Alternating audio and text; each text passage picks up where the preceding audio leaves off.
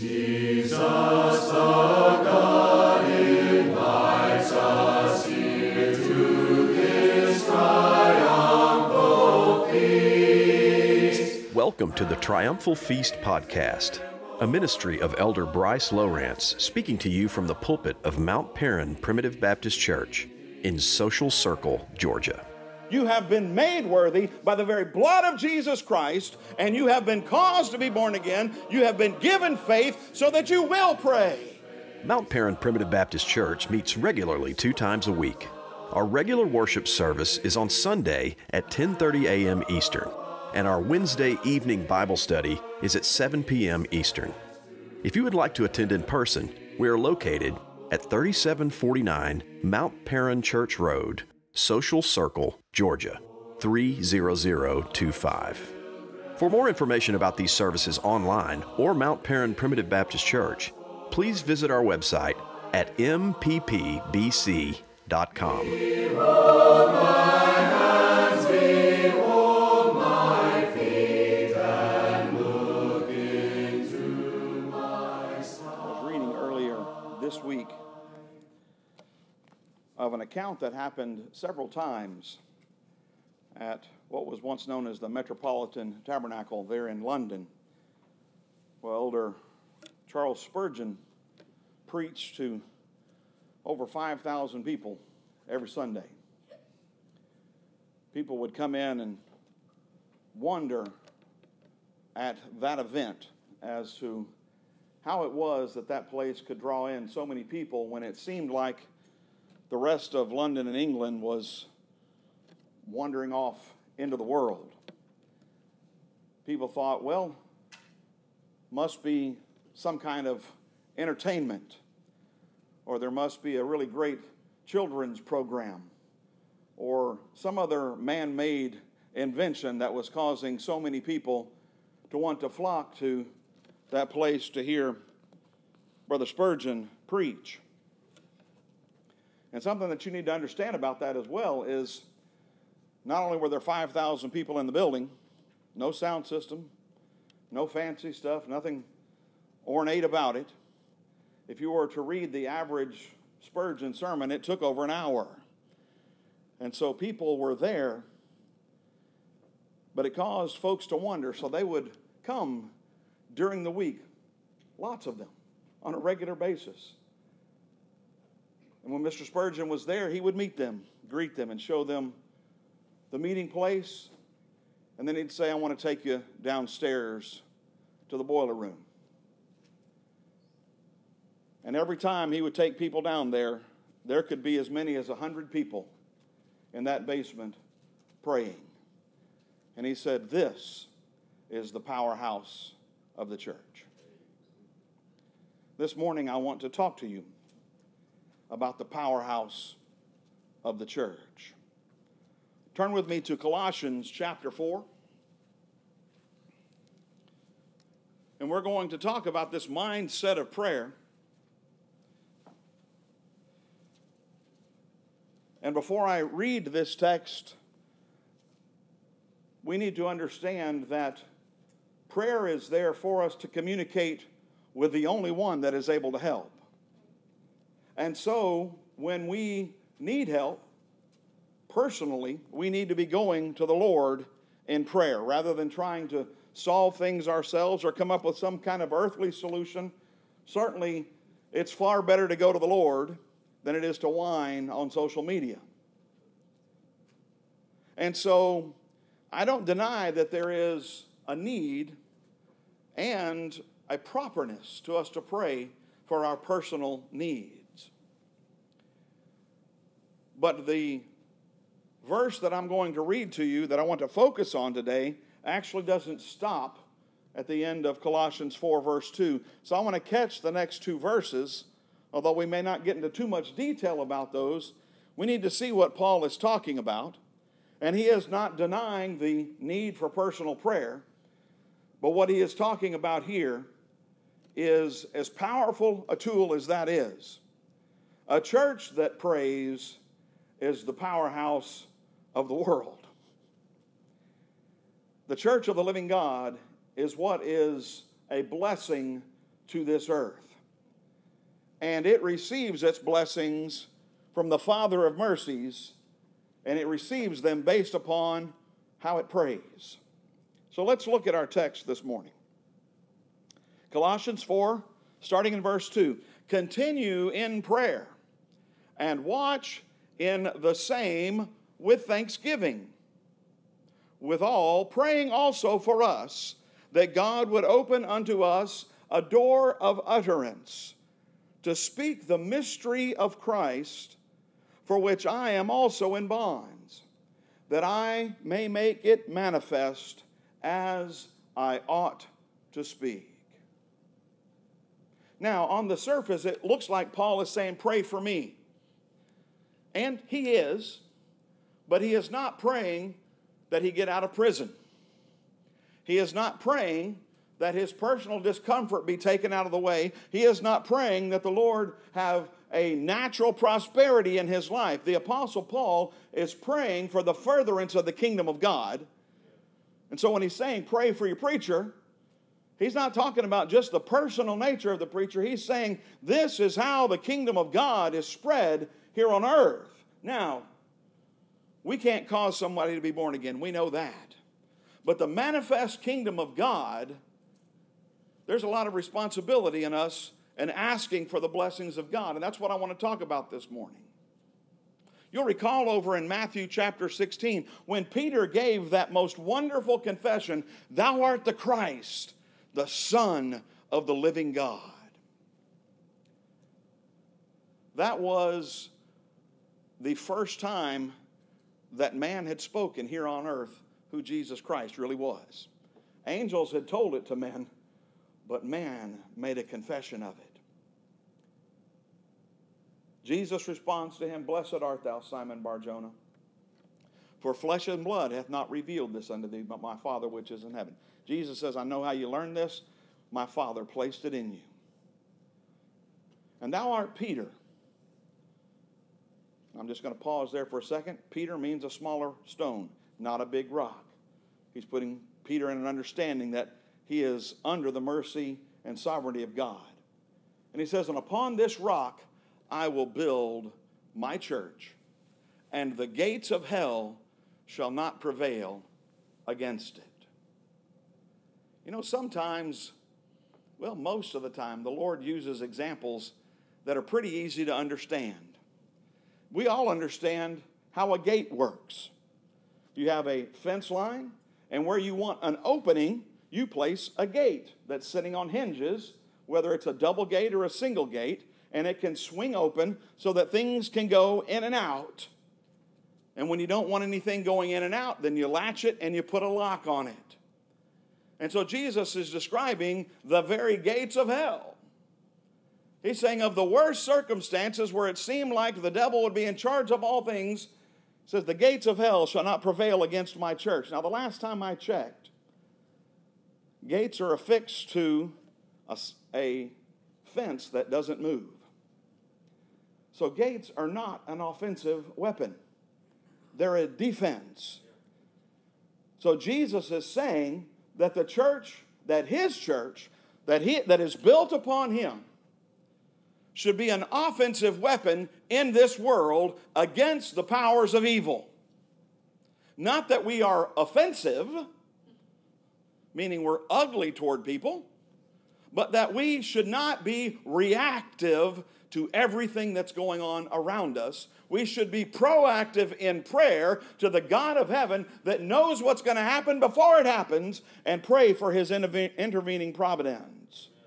To the point at which the gates of hell cannot prevail against it.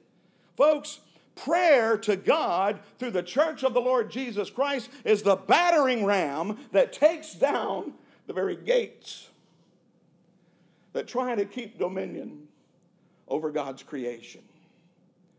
We've been given the tool, but are we using it?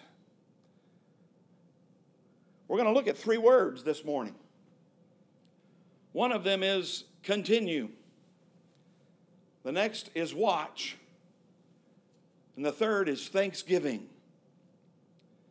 But what we need to realize is how God designed His church. And that is, it is victorious.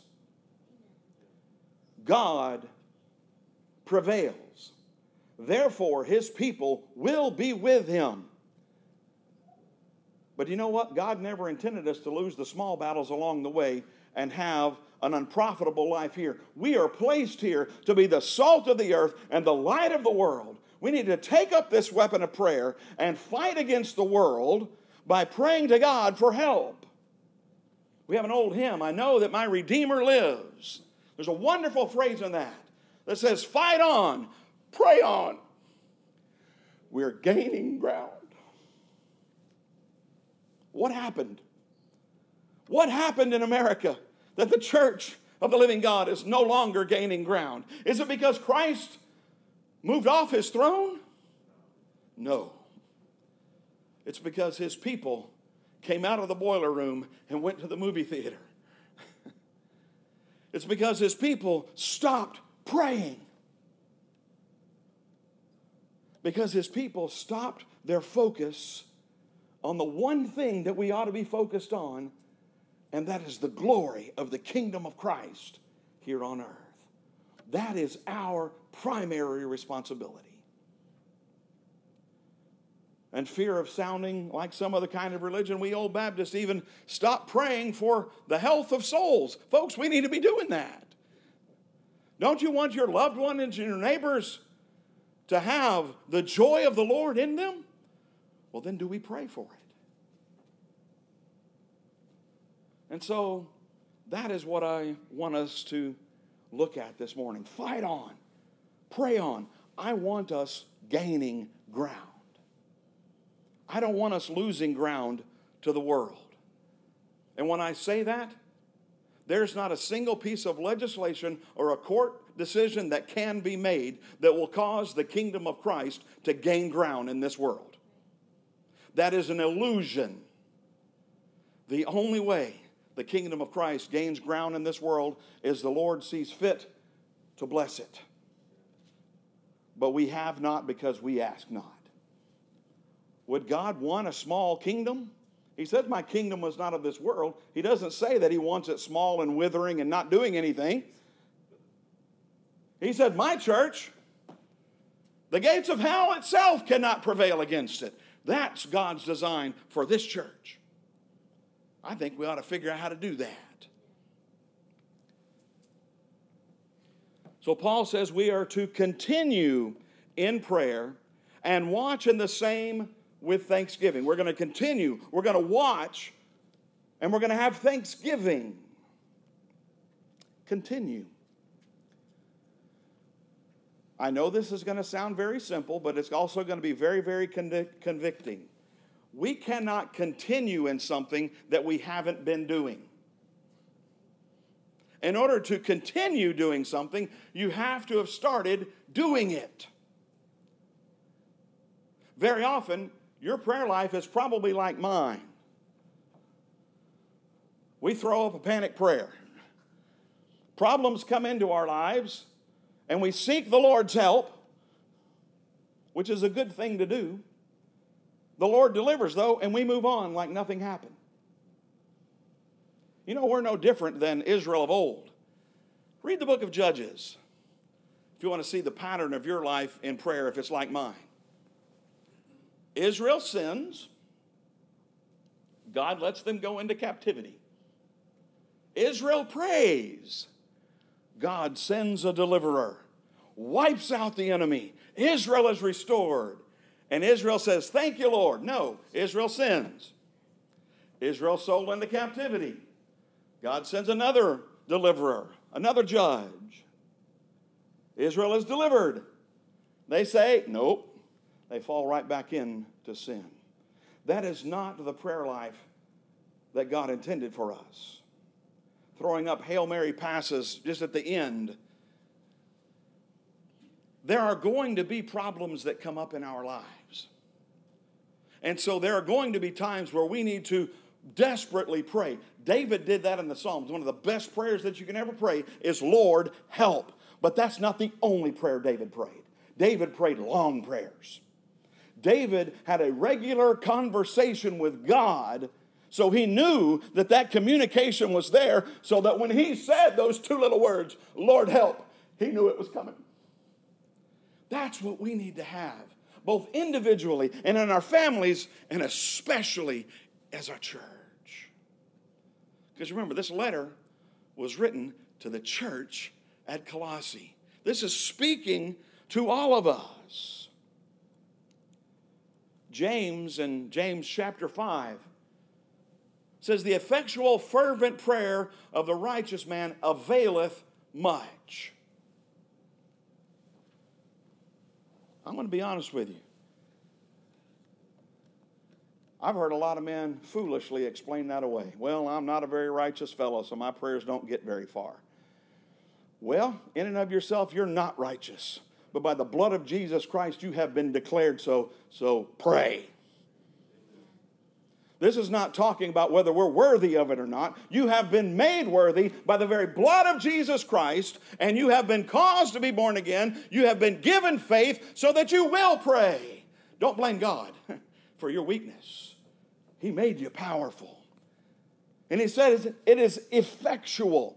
You know what that means? It has an effect. It's not that we do something and nothing comes back. But it is also fervent. That can mean fiery, but fire implies the idea that it's been burning.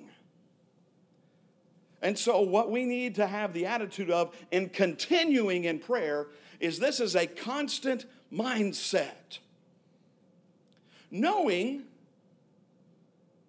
that the Lord does answer prayer. And we'll get to that in a second under the heading of watch. But if we have the idea that we pray and God doesn't grant immediately, and we stop praying, here's some things to think about. We either think prayer doesn't work, which that's, if the devil can convince us of that, he's won some big battles. Or we don't think the blessing of God is valuable enough to keep asking for. We think, well, this is my condition. I'm just going to live with it. The Lord never intended us to live that way. So, but the Apostle Paul prayed 3 times. The Lord said no. No, he didn't. Let me make sure you understand something. God did not tell Paul no. I know you've heard that said. Paul prayed that thorn in the flesh be removed. God said, my grace is sufficient for thee. Paul, it's going to stay, but I'm there with you. And my grace will make it where you can keep on going. And you know what? The Apostle Paul kept on going. Because why? Because God's grace was sufficient for him. We may pray that our troubles go away. And it may sound like God has said no, but he has not. He says, my child, it's only temporary. And lo, I am with you always, even unto the end of the world. I am there with you. People say, well, God's not going to give you something more than you can handle. That's not true. God will not allow things to come into your life that will overcome his grace.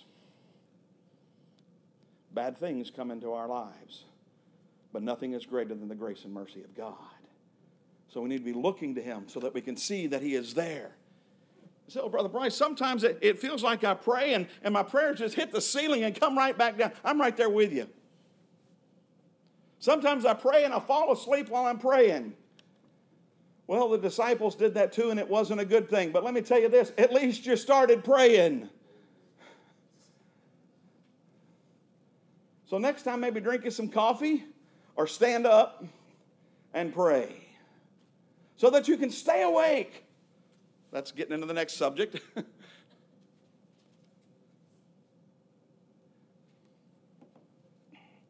Well, Luke chapter 18. There is the parable of the unjust judge. This woman comes and bothers him, and bothers him, and bothers him.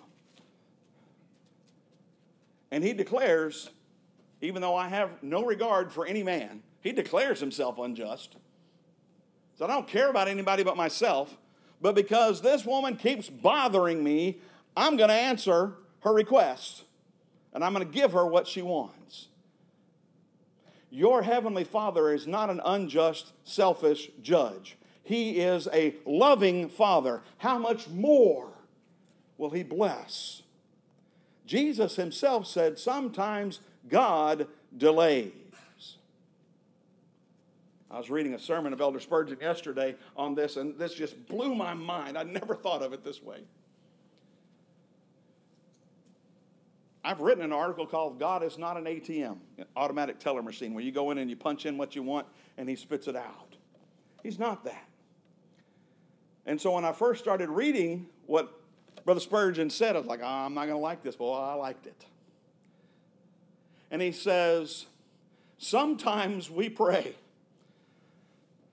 and God holds back the principal so that when he does pay, he's paying it with interest. He is answering far beyond what simple thing we asked. Not only does he show us that he can handle our grief and our trouble, he can put blessings upon it that cannot be contained, and our cup overflows. He holds it back so that he'll pay with interest. I like that. Sometimes God does answer quickly. Sometimes God delays. But I can tell you this before we go any further. If we are asking according to the will of God, he's very pleased and joyful to answer and to give us our heart's desire. And so we need to be continually in prayer. Now, so that there's not a misunderstanding about that, Paul is not telling us that we all need to quit doing everything else and be on our knees in prayer constantly.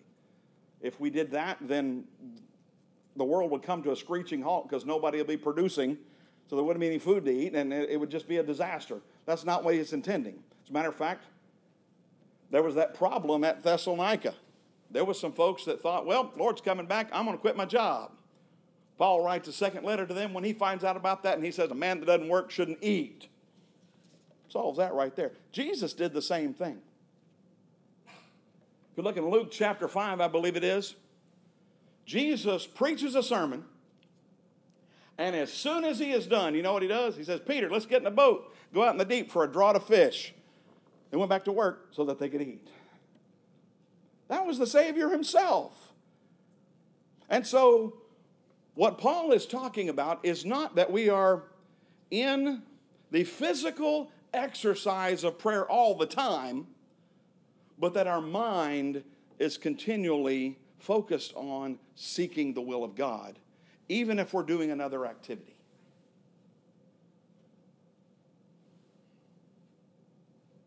You know, I mentioned in the opening that Spurgeon would take folks down to the basement where the boiler room was, where they could heat the building.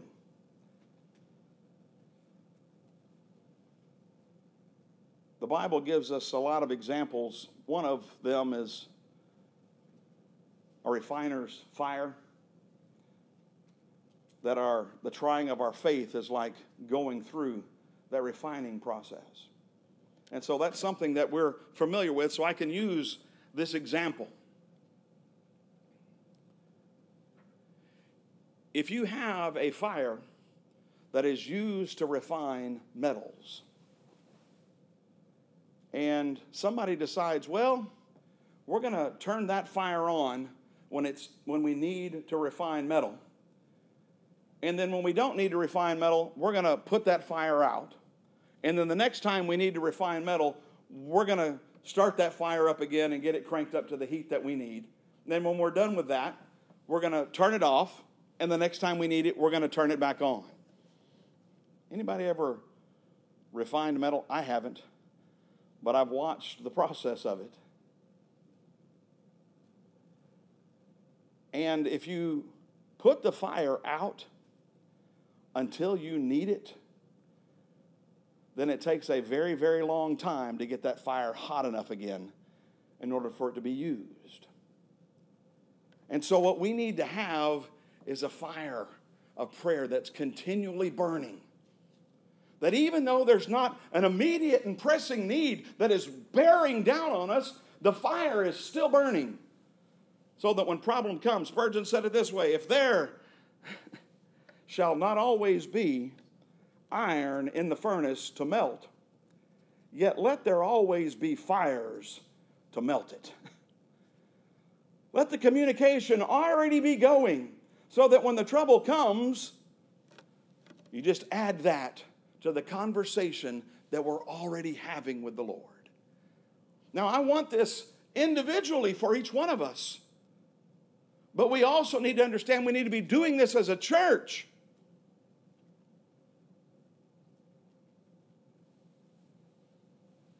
A couple of years ago, the devil threw at us some weapons that he hadn't used in a long time. He used a global pandemic, an economic crisis, and many people got scared. And in many folks, it revealed a lack of devotion. It made it very easy for folks to just disappear. And I'm not just talking about Mount Perrin. Every church, every denomination, even outside of Christianity and Islam and in Judaism, the same result. The lack of fire of devotion, trouble came, and they couldn't get the fire kindled back up fast enough. And so they went away. Rather than fault them, we need to kindle the fire up for them and start praying for them. Because that's the next part, to watch. Are we watching our world and our friends and our loved ones and our church members? Are we watching them well enough to know what their needs are? It should not be when we say, are there any prayer requests, that there's a pause. It needs to be that we know. In our earthly minds, when I send out that newsletter and it's a long list of prayer requests, that's discouraging to our natural minds. But it should not be to our spiritual minds. It should be, we are going to see God work in all of these things. He's allowed us to be aware that they're there, and we can take them to Him. So the first idea of watch is we got to get our head out of the sand. You know what that comes from. It's when an ostrich gets scared, it sticks its head down in the sand. Oh, I don't see the trouble. It goes away. We're like little children. When they get scared, they go and hide in the closet and they put their hands over their eyes. If I can't see it, it's not there. So I don't do that. Yeah, we do. We fill our lives with entertainment and stuff and deny the fact that the kingdom of Christ is on the decline in our very church. I don't want that. And we all say we don't want that, but are we doing the things, prayer, to change that course? Only God can change that course. But if we're not asking Him to, He can move it someplace else. I want it here. I want it here.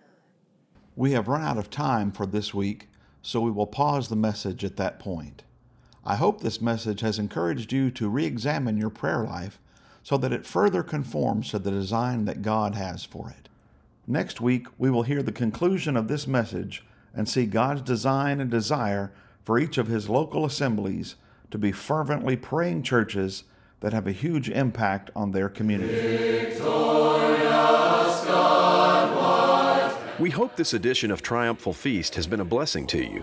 Be sure to subscribe to our podcast and visit our website at mppbc.com for further resources, including our devotional blog, Little Brother's Thoughts on the Bible. Until next time, may the Lord richly bless you all, is our prayer.